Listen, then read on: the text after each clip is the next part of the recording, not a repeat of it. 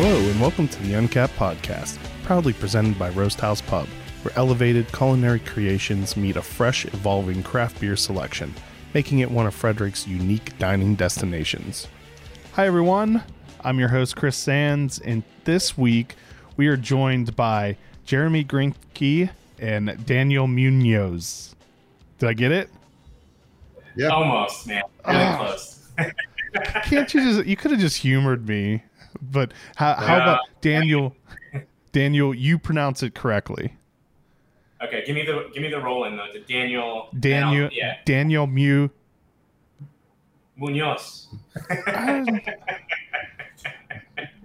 I'm gonna give myself like a 85% on it. I'd give you like a 70, 65. It was close. All right, I'll take it. I'll take it. We'll name it. But the effort was high. Do I get an A for effort at least? Sure. No, we don't do those kind of trophies here at the brewery. No effort trophy. All right, so Jeremy is the director of production, which I'm guessing to get into that position, you have a long and storied career in brewing. Yeah. So long storied. Long I agree on. Storied might be. Well, hey, I'm always making stories, making them up sometimes. But well, that's good because no one will know if they're true or not, and made up stories are often great. Yeah, as long as they don't, cross any of my other stories that I may have told. Yeah. But no, I'm the director of production here at the brewery.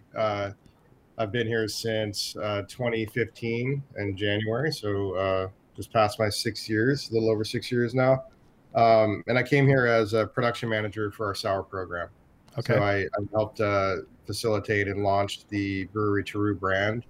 And then in my time here, I've grown in my role here at the brewery, and I now am the director of all of our production, and I focus mainly on our R&D, innovation, and our wood programs.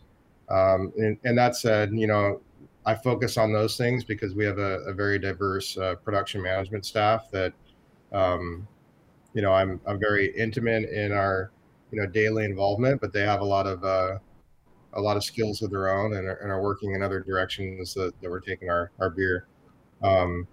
As far as, history before I was at the brewery, this is where my career is long, but my beer experience is shorter than it may seem. I spent 8 years in the Central Coast of California making wine before I transitioned into beer. So I have a long alcohol career and a long beverage career at this point, but it's split about half and half between wine and beer at this point. Cool. We'll probably get into that a lot more once we get the story of the brewery out of the way, because I think I have some questions like how wine making relates to your new career trajectory. Sure. And Daniel is the VP of marketing for the brewery. How often do you have who's on first type of moments whenever you tell people where you work? Man. Usually when I tell people where I work, they ask me which one. Yeah, that's so. Yeah, it's every time. I don't think I can name a time where I've said, "Oh, I work at the brewery," and people have said, "Oh, cool, I love that brewery." It's always, which one, dude? I'm like, the brewery. I don't know how else to say it. And then you have to spell it out. Yeah, it's a whole thing. Looking back, man, Patrick picked a really tricky name there, huh? Well, I asked that because I often get asked who I have coming up, and every time I said the brewery, they'll be like, "Okay, like which one?" Like it was the same type of exchange, and I'd be like, the one in California that has the name The Brewery. You've probably seen they have RUE. Yeah. So do you know what is the name of the founder? So founder Patrick Brew. So Patrick's a pretty interesting guy. Started the brewery. What is it? 13 years ago now. 13 years ago. And as craft beer goes, he's like a grandfather almost. He is, and the story really interesting. I mean, he was a home brewer. He just finished law school, I believe, and then he made a big pivot. Decided to open up a brewery. Got into really experimental barrel aged stuff, and 13 years later, here we are. He always does say though he regrets putting his last name into the name of the brewery because as marketers and as brand guys, we like to then throw his last name into everything. And he's actually a really kind of humble, shy guy. So you got a lot of beers with Rue in it now, and he kind of sometimes just shakes his head at like, why did I do that? What was I thinking? So what do you know why he decided to name it The Brewery? Well, what else would you call it? Your last name's Rue, and Rue, the it's what else could you do? And I guess if you wanted to go like the full on like we are the best, and that's kind of like a drop the mic. Yeah. Like we are the brewery. And at the time there weren't. I mean, there were obviously craft breweries, but 13 years ago there weren't as many. It's not like it was now, where if he said, "Oh, I have the brewery in Orange County," people go, "Oh yeah, the brewery," because it was the brewery in Orange County. Yeah, but it's really easy to fall into what feels like a pretentious statement at some point. Yeah. When somebody is like, which brewery? And you're like, the brewery. Oh, excuse me. Pardon me, sir.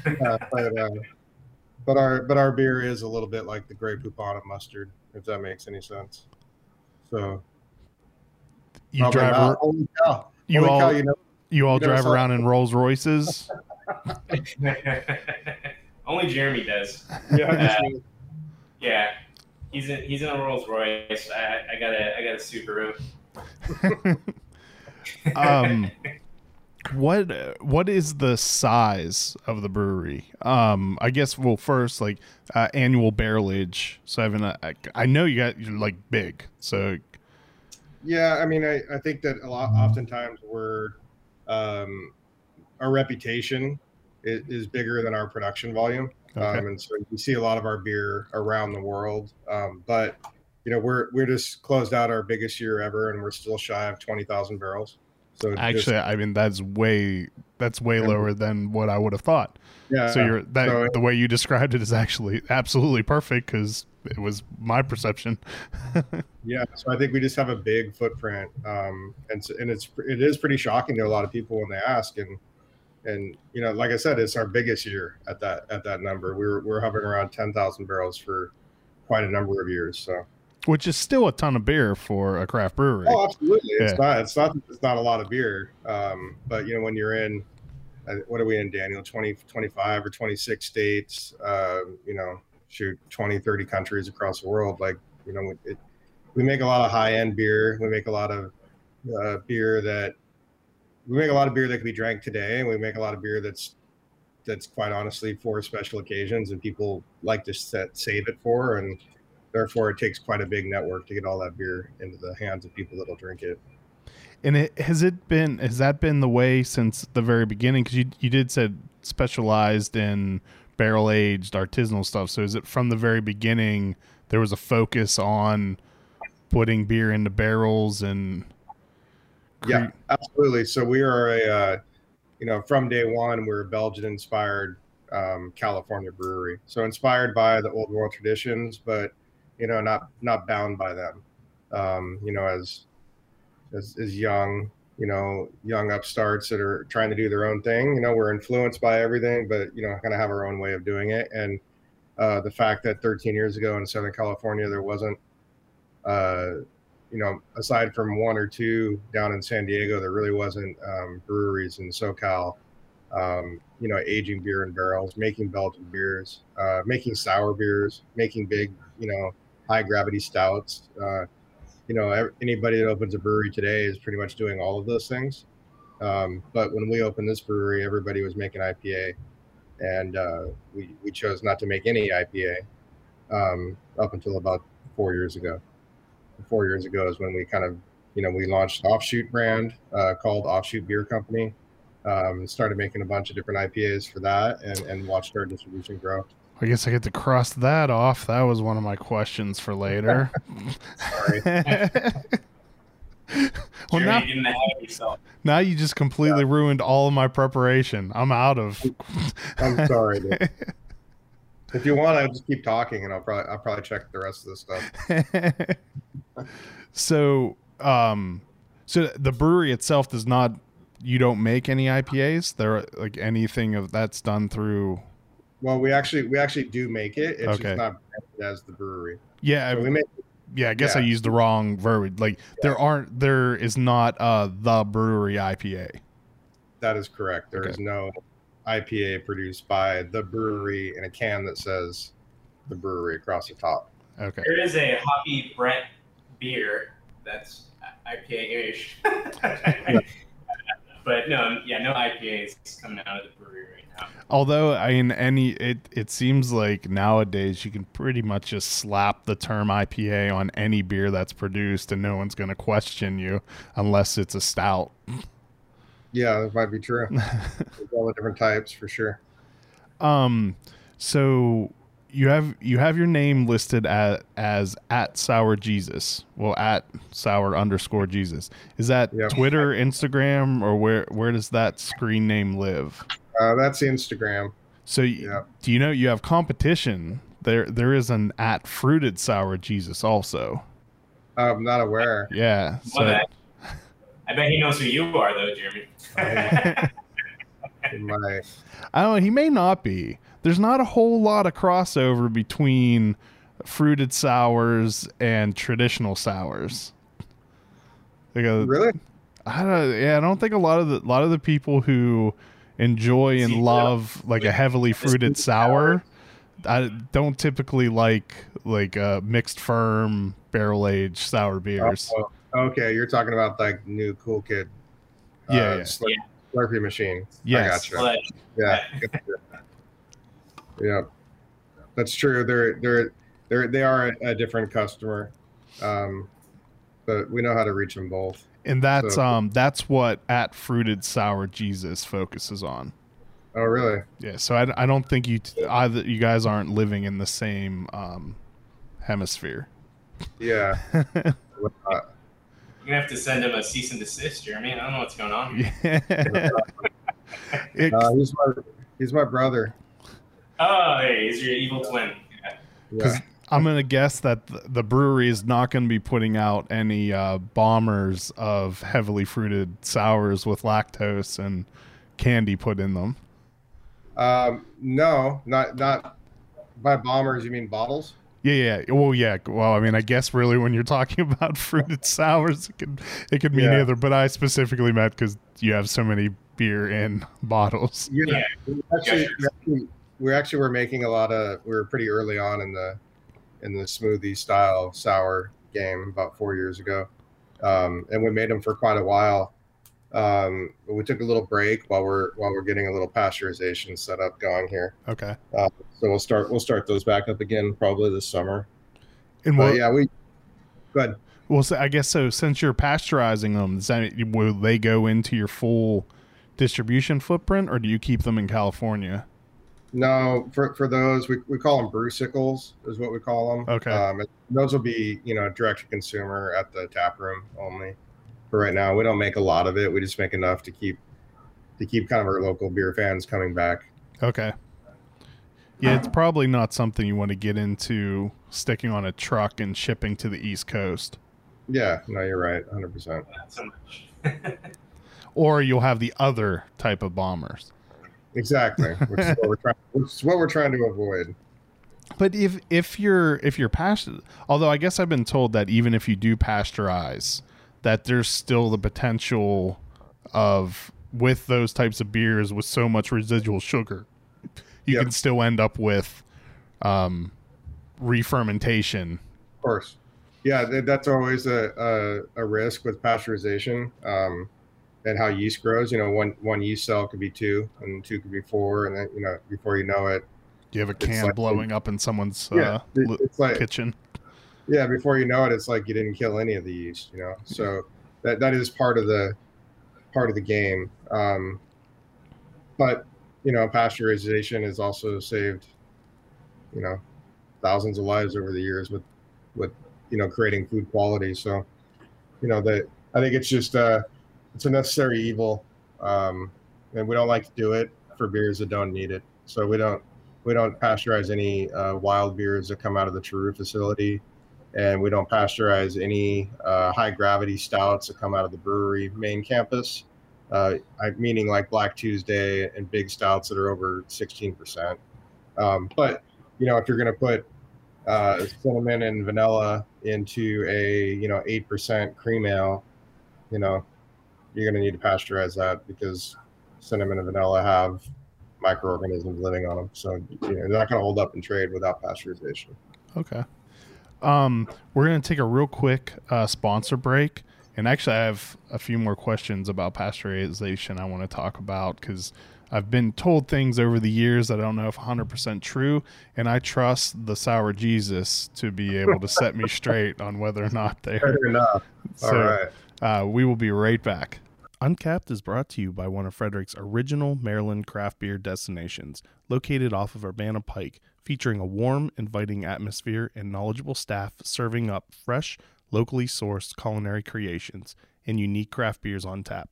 Open 7 days a week, our friends at Roast House Pub invite you to enjoy a casual lunch, happy hour specials, delicious dinners, and specialty desserts. Follow them on social media to keep up to date on their monthly beer dinners, Mom's Spaghetti dinner battles, and what beer is being featured for Buck Above Monday. Idiom Brewing Company proudly offers a delicious variety of beers to satisfy the most discerning tastes. Best known for their wide array of IPAs, delicious fruited sours, and robust porters and stouts, Idiom has a simple goal in mind: to bring people from all walks of life together, to enjoy themselves and each other. Whether you're a hophead looking for explosively juicy IPAs, or one of the adventurous few looking to try boozy, sour, or complex flavors, or just looking to enjoy classic styles and seasonal favorites, they'll have a little something for you.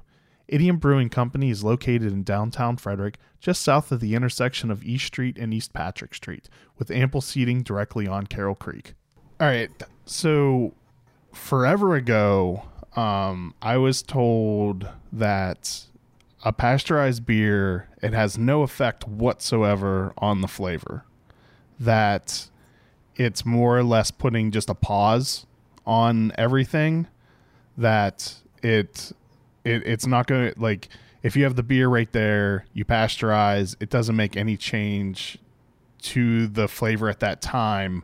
It would just, the only difference is any possible future changes due to yeast. Is that accurate, or was I lied to? I think it's half true, or it's fully true. Let's put it this way: that's 100% true on some beers.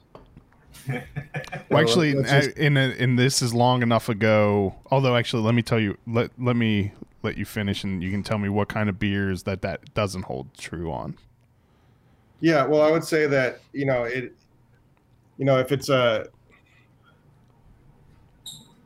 it's a basic beer, there's nothing in that beer that will get damaged or volatilized from the pasteurization. Now, if that beer is a imperial stout with cacao and peppermint, like a minty stout, you're not really going to lock in those flavors of the mint. I heard you say that earlier in your description. I think you said lock in or seal in or something like that. Like put a pause on. Yeah. So the term I would use is lock it in. That's not really going to lock in the mint. It's actually going to volatilize it to some degree. So you actually can see a degradation post pasteurization on some products. Okay. Now, there's other products. Go ahead. With the mint, is that super high spike in heat that it damages the. It damages the chemical compound structure. Okay. And so in my experience, you'll need to over mint something pre-pasteurize so that you don't have to go and remint it again post pasteurization. Okay. Now, there's other flavors that I feel like pasteurization does help, like almost cement them or set them into the beer. And I think a lot of times vanilla can be one of those kind of things where it had a very good vanilla character before pasteurization, but like right after the pasteurization, it was on point.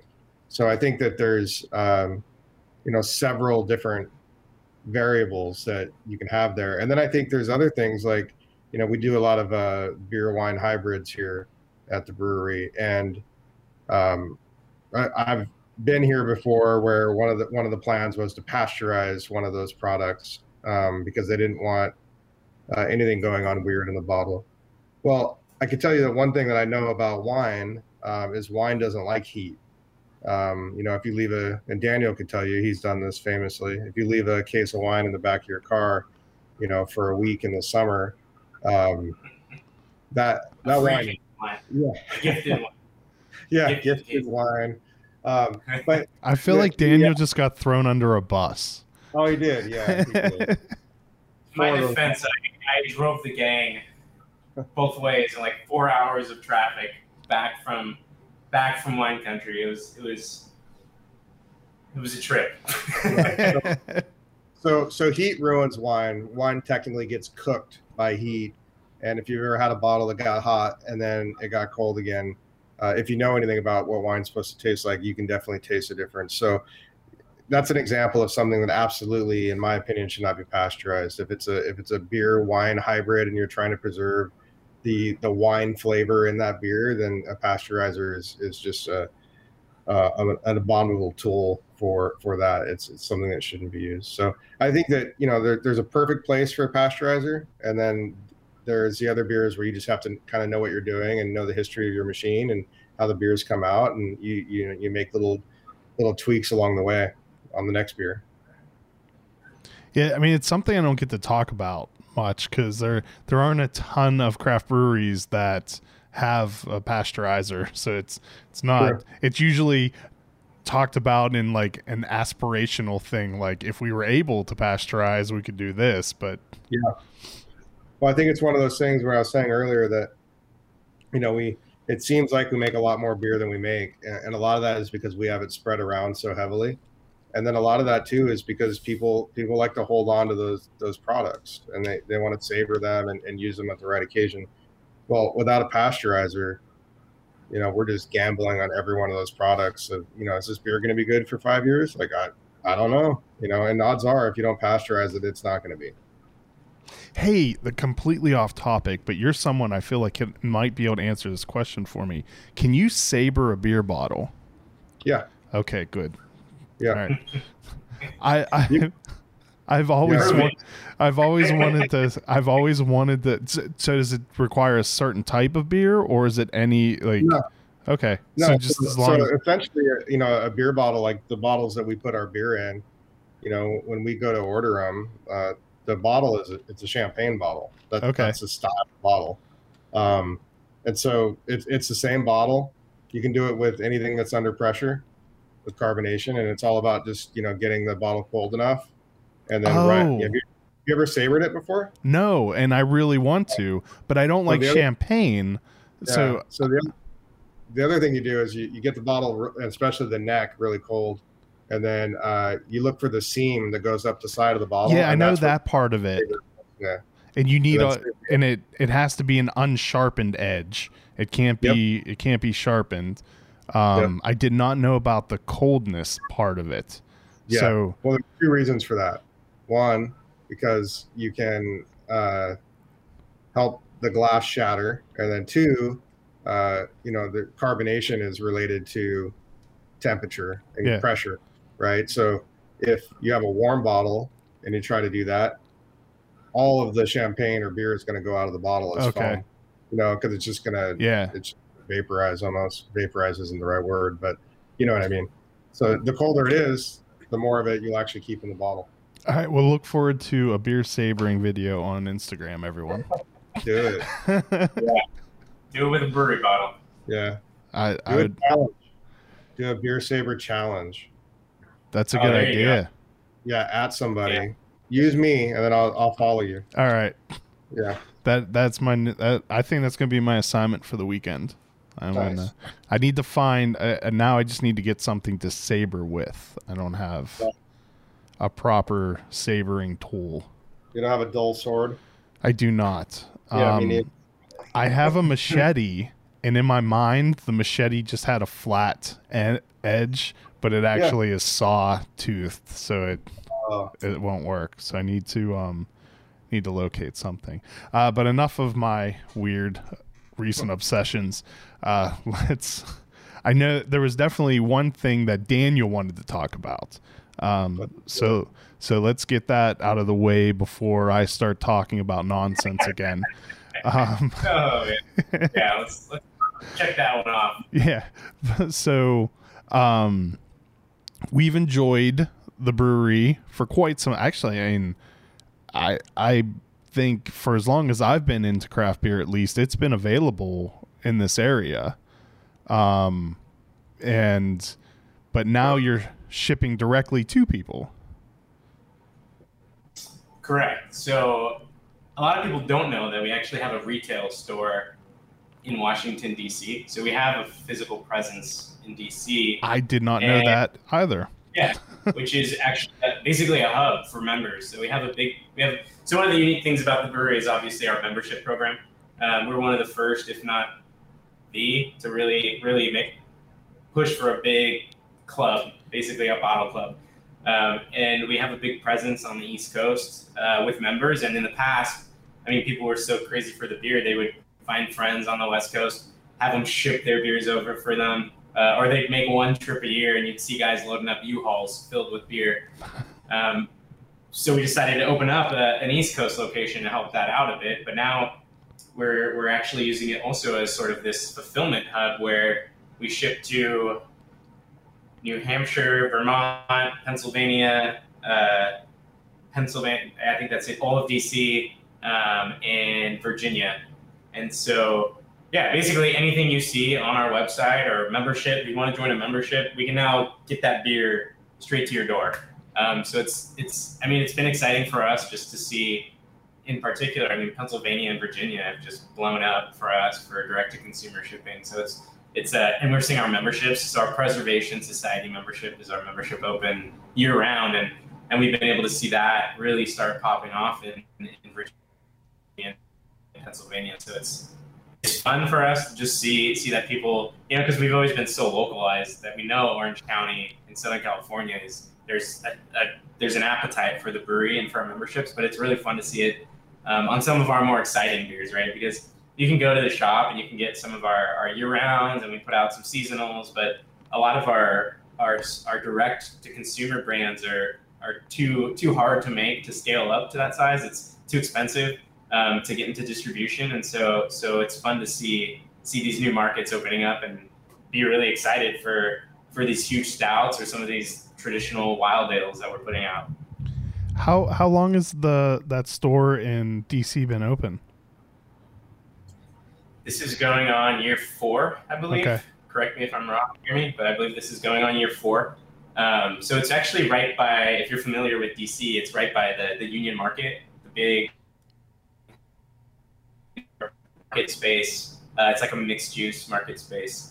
It's, I don't know, 4 blocks from that. I think I know where that is. For as close as I live to DC, you'd think I would go there more often, but I hardly ever make it there. No worries, we can ship to you now. Well, you can't ship to me specifically because I live in the great state of Maryland, where they do not allow such things because who knows what we would get into if that was permitted. Right. I've heard about you guys.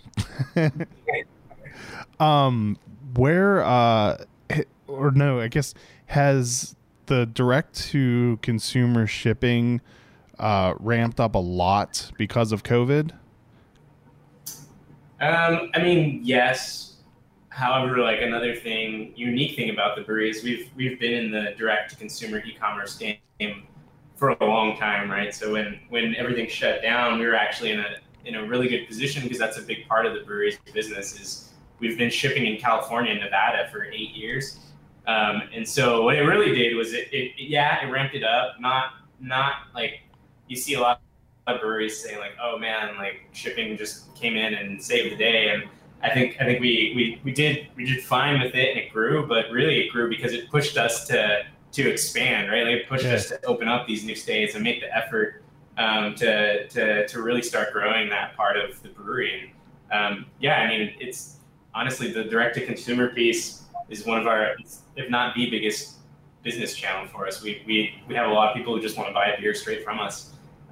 We even went out and bought 3 delivery vans in Southern California. So it's actually pretty cool. We run our own local deliveries. So same day, if you live in Orange County or Los Angeles County, we can get you your beer on the same day, which is, I don't know any other brewer doing that. So I think that's pretty cool. Was that a new allowance in California due to COVID, or could you always deliver? You could always deliver direct. We just, people couldn't get out of the house, and we didn't want to, our tasting rooms got shut down, and we didn't really want to have to let a bunch of people go. So we decided to build out our own delivery service, and we actually put our tasting room team on the road to deliver beer. So it's still still beers even without the tasting rooms being open, which they now are fully open. So, and we decided to keep that piece of the business too. So it's doing pretty well for us. Yeah, here in Maryland, breweries were never allowed to do that. And then that was one of the executive orders that the governor made to allow breweries to deliver directly to customers. Still can't. Well, actually, a Maryland brewery can ship beer to a resident in Maryland. I don't think they can ship it out of the state, and then they can deliver directly to a customer. Okay. And I believe those were just enacted into law within the last month. A lot of breweries in Maryland, as the tap rooms have opened back up, though, have stopped or pulled back on delivery a lot. So I don't know if that's something that'll stick around super long in Maryland, or if most of the local breweries are just going to go back to sorry, you got to come to us. Yeah. No, I mean, it's a good way to expand your reach and get fans beer. So we're going to keep going, and we're actually going to open up 3 or 4 more states in the next few months. So we're pretty excited for it. Well, I know there's been a lot of people complaining as breweries announce that they're going to cease delivery, like people complaining about it, like, hey, we've been supporting you all along with these deliveries, and now you won't deliver it to us. And so I think it's kind of putting some breweries into a little bit of yeah. But although, I mean, you guys probably in your area, like the traffic that you have to deal with deliveries has got to be just as bad as this area. It's slowly picking back up, but I mean, with the pandemic, traffic kind of disappeared for a while. Okay. I mean, Southern California traffic is not anything to joke about. It sucks. All right, we're going to take one more quick sponsor break, and then I don't know, I'll find us probably some other tangent for us to go down. So we will be right back.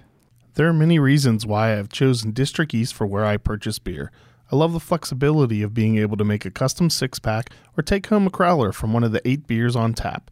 Their friendly and knowledgeable staff do an amazing job at keeping a diverse selection on hand. You can even purchase artwork from the monthly featured artist. District East is located on Northeast Street in Frederick, in the same shopping center as Family Mill and Rockwell Brewery. You can find today's beer lists on the District East Facebook page or at www.districteast.beer.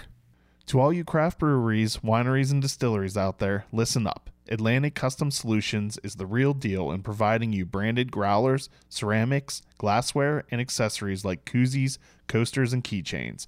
Their high-definition digital printing, organic ink, and low-fire process ensures your brand is printed in ultra-high definition, giving you a one-up on the competition. We've used Atlantic Custom Solutions for Uncapped branded glassware and couldn't be happier with it. Check them out. Visit www.brandmybeverage.com or give them a call at 434-286-4500 to learn more about how they can help you brand your business. Uncapped is brought to you with support from McClintock Distilling, Maryland's first and only organic certified distillery. They are well known for their award-winning gin and are rapidly growing a name for themselves for their Matchstick Bourbon and Bootjack Rye Whiskey that have both won double gold at international spirits competitions. You can visit them in historic downtown Frederick along Carroll Creek for tours and tastings. Go to mcclintockdistilling.com for more information. All right, Jeremy, you said that one of the reasons you'd been brought in was for the barrel-aged sour programs and that type of stuff. Is the knowledge from winemaking directly applicable to that? Is there correlations between that? Because at least what I found, I used to despise wine, and it wasn't until I started to enjoy mixed fermentation and sour beers more that I could find any wines I liked at all. So is there some correlations between the two, or am I just making a complete false equivalency? No, I mean, I think there is. I think that, there's a correlation between wine and beer, and I think sour beer potentially, is a little bit closer, strictly because of some of the things that you do in sour beer production, where you do secondary fermentation with fruit and sometimes tertiary fermentation and bottle conditioning. Secondary fermentation is a winemaking technique. Malolactic fermentation is a winemaking technique. Really early on, champagne being carbonated and bottle conditioned is a winemaking technique that, is brought over to beer, later on. So I think historically winemaking is very akin to beer. Now, that being said, the reason that, I was kind of looked for or selected or ended up with the job that I ended up with and coming to the brewery is a lot of that skill set that I had of cellar management, barrel management, packaging experience, fermentation knowledge, and an ability to come up with new and unique products is kind of really what got me in the door here. And I wouldn't say that every winemaker can directly translate their palate to sour beer. But for myself, it came quite easily. And I know a handful of other, winemakers turned sour beer producers. A good buddy of mine, Kevin Martin at Cascade Brewing in Portland, Oregon, has a similar story. I think it fits. And then I think there's one other thing that winemaking gave me, or at least gave me a head start on when it comes to the beer industry is, as a winemaker, it's a huge part of your job to promote the product and to talk about the product, do winemaker dinners, speak to consumers, come into the tasting room and tell somebody why a bottle is worth the $35 you're charging for it. And I think in brewing, I think a lot of brewers are getting better at that kind of thing, but back in the day, brewers were kind of like the, gruff bearded guys in the back that really didn't want to be bothered, There's still a lot of those though. Yeah, there is. But I get it. It's a hot, dirty, sweaty, lonely job. But, the quality of the liquid sells it for sure. But a little bit of personality behind it, really, really helps the product a lot. So I think I was kind of fortunate to have a little bit of that under my belt and be a little bit older and not afraid to, talk about what we do and why we do it and why we made this beer and make a joke at my own expense and, lighten people up a little bit and hopefully get them to come back. It's pretty simple. What made you want to make the switch from winemaking to brewing? Yeah, well, that was a pretty easy one. So I always wanted to make beer and I always wanted to make wine. When I was 19, 20, 21, working at Trader Joe's, kind of getting getting exposed to a lot of different foods and drinks that I didn't have growing up. You know, I was very meat and potatoes sort of family, you know, and uh, you know, getting a dolma or something, you know, a grape leaf wrapped rice thing. Like my mind was blown by these things. So I got inspired and I started drinking different beer and different wine. And I thought, oh man, I really want to do this, you know? And I was fortunate enough to actually get into it and do it with wine. So I was actually looking for another wine job and I came across the brewery and Patrick and I started talking and, you know, long story short, I didn't know that I wanted the beer job. But I knew that if I was ever going to have an opportunity to do it, that this is where I'd want to do it. These are the people I'd want to do it with. And then I also thought that I'll never lose the skill set that I have, you know, and I could always go back to it if this doesn't work out. So for me, it was just an opportunity to scratch another itch and to really challenge myself and test myself to see if I could actually do, you know, what I thought I was fully capable of doing. And then, you know, just sometimes in life you're looking for something exciting and a challenge, you know, and sometimes just taking another job where you know exactly what to do isn't that challenge. So do you enjoy making beer more than making wine now? No, I don't think I do. I think I enjoy making wine more, but I enjoy the beer business more than the wine business, if that makes any sense. Like I think that as a maker, it's probably more fun to make wine, but as far as the value I get out of coming to work, I get more of that in beer. Okay. So what about winemaking do you like better than making beer? Well, it's just romantic. Okay. You know, it's seasonal. Like you only make it, you know, you're going through harvest, you know, through the fall season and you're outdoors and you're working in agriculture and your boots are dirty and you sweat. You sweat an outdoor sweat, not a indoor steamy sweat, you know. So it's just different. It feels different. Like, you know, I drive a truck to work every day when I'm a winemaker and I'm on a dirt road, you know, and I get beer cans that I throw out the window into the back of the truck, you know, driving in the concrete jungle of Southern California from my office to my home. I'm not drinking a beer. I certainly ain't throwing it out the window, and I'm rarely in a truck, you know. I don't know. I think there's something tactile about winemaking that isn't quite there with beer. Well, now you're driving your Rolls Royce. Yeah, now I'm driving a Rolls Royce, making tons of money in craft beer. I'm just kidding, but you know, I'm just saying, like it's it's just it's fulfilling. You know, one thing that's fulfilling about beer is just having something to do every day. Like it's just we make so many different beers. We, you know, upwards of, you know, 300 to 400 beers a year. 150 of those get packaged. It's just a constant, nonstop thing, you know, and I kind of thrive in that, so it works for me. Do you think that craft beer is a more creative process for making it? Like, it seems like there's more avenues and more ways to differentiate what you're making. There's the wood, and it's more up to you than what happened with that harvest of grapes that year. Yeah, well, I think that's true in the sense of the time it takes to affect change. So yeah, it's true that in the moment you can decide to do something, brew the beer, maybe have it finished in 3 weeks. Barrel aged beer is much akin to winemaking in the fact that you're making an unaged product, and you need to have an expectation of time and how long it's going to take to make that product true to concept and finish. So that's much akin to winemaking, but where winemaking takes it a step further is when the winemaker gets into the vineyard and starts planting the wines in the vineyard. And by that, I mean, say, you know, I'm still making wine and I decide to change out this vineyard of Syrah and plant only Tempranillo here.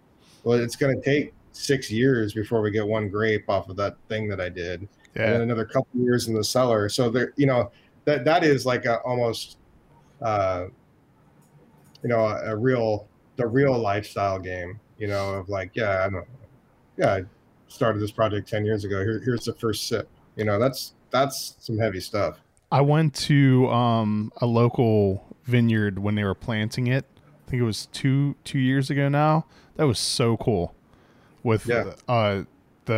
The machines that they use for planting the right. Is there a special term for it? Or is it just I can't remember what they called them. I feel like there was a special name for like the cutting. Was it cuttings? So they Yeah, a clone.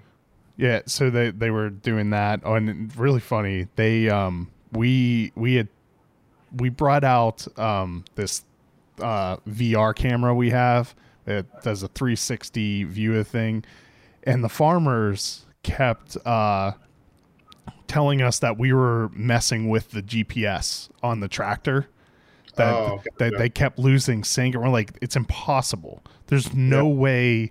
It operates on a different frequency completely. Like it just cannot possibly be messing with the GPS on your tractors. And they kept insisting it was, and then a minute later, Marine One flew over and all the escorting aircraft. So they must have been jamming GPS as they were flying from DC to Camp David. Dang. Daniel. And then hear that? So I made them apologize to us. Yeah. But it was a cool process watching a vineyard being planted, and I didn't realize like how high tech farm equipment was until that point too, where like they knew exactly to the precisely where everything was going to be planted, so that every row and everything matched up perfect. Well, yeah, and they're maximizing number of plants, and yeah, it's serious business for sure. So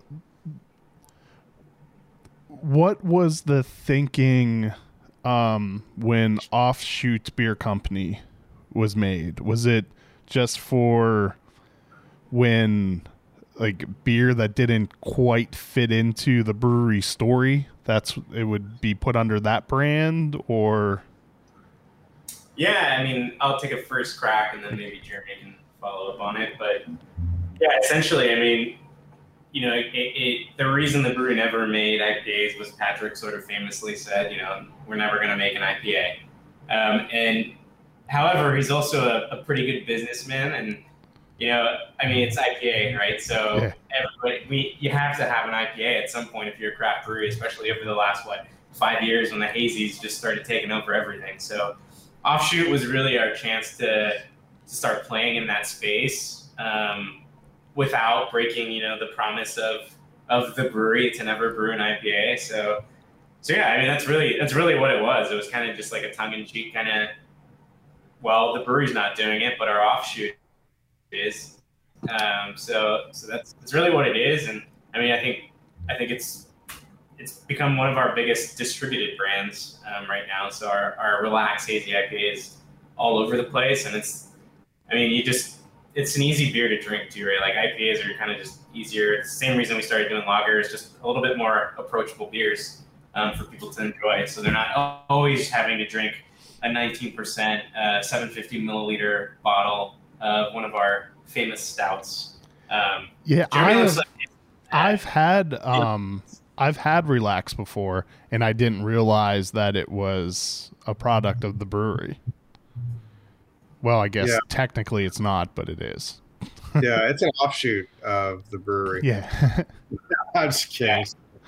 And it's funny though. I recently was having a discussion with a brewery owner that had recently acquired another brand, and he was telling me how like he doesn't understand why more breweries don't do that. And it was all based around getting space on shelves, that you're getting at like having the more brands going through distribution, that you're taking up more space on the shelves, and it was getting into a lot of stuff I don't know too much about, but it seems like this kind of helped. Not only does it like fit into the brand story and not making him a liar about his declaration. I hate to have to cut out. We do have another commitment right now, so and if you have like a final question or two you want to get out there, it's crazy. Jeremy's famous, man. Now we have another crew coming to film him talk about barrel aging beer right now. So I'm basically just his agent. That's my job now, is Jeremy's agent. But we're gonna have to hop off in a few right here. Okay, no problem. Just then, real quick, where should people go to find you? And do you have anything coming up that you want people to know about? So just go to our website, www.thebrewery.com. And yeah, I mean, you can shop directly on our website for our beers, but you can also go to our beer finder. So we do have a beer finder to find our beer in stores and at bars near you. I'm really excited for we have an upcoming project in July called the Donut Box, and it's basically we designed a box to look like, and this is a Southern California thing, so you might not know what I'm talking about, but the plain pink boxes that donuts come in down here, it's just a really simple looking box. But we did 4 different donut inspired beers with 4 different partner donut shops. Oh, cool. So we have Trejo's, so Danny Trejo, his donut shop is one of our partners. We have the Donuttery, we have an East Coast brand, District Donuts out of DC, and then we have the Donut Friend out of Highland Park. So it's a pretty fun project. It's been quite a while in the making, so I'm excited for that. I'm excited to drink probably our lagers coming out. Rukeller Pilsner is coming out in the summer, and that's a ripper. So I'm excited for that. What are you excited about? Fruited Jesus, or sorry, the sour Jesus. See, there is confusion. Yeah, there is. Go after him. Go after him, Jeremy.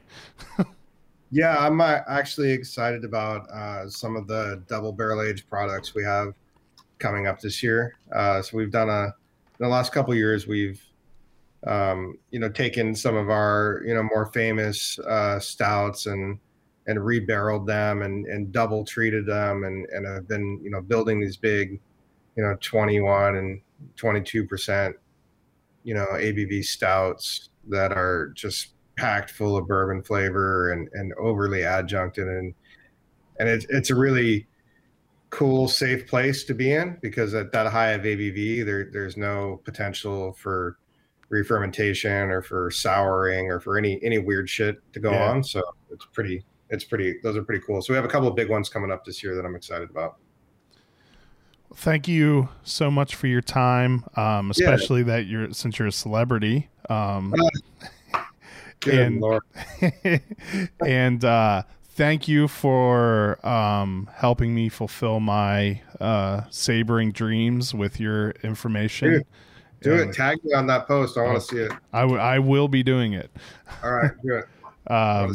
And thank you everyone for watching and listening.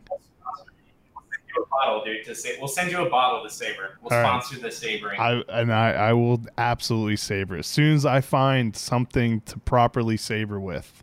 Right. My brother-in-law apparently has a ton of swords. Hopefully he has something that's not sharpened on one side. So thank you guys so much. And I will look forward to sabering a bottle of the brewery beer. Cheers, man. Cheers. All right. Cheers. Great talking.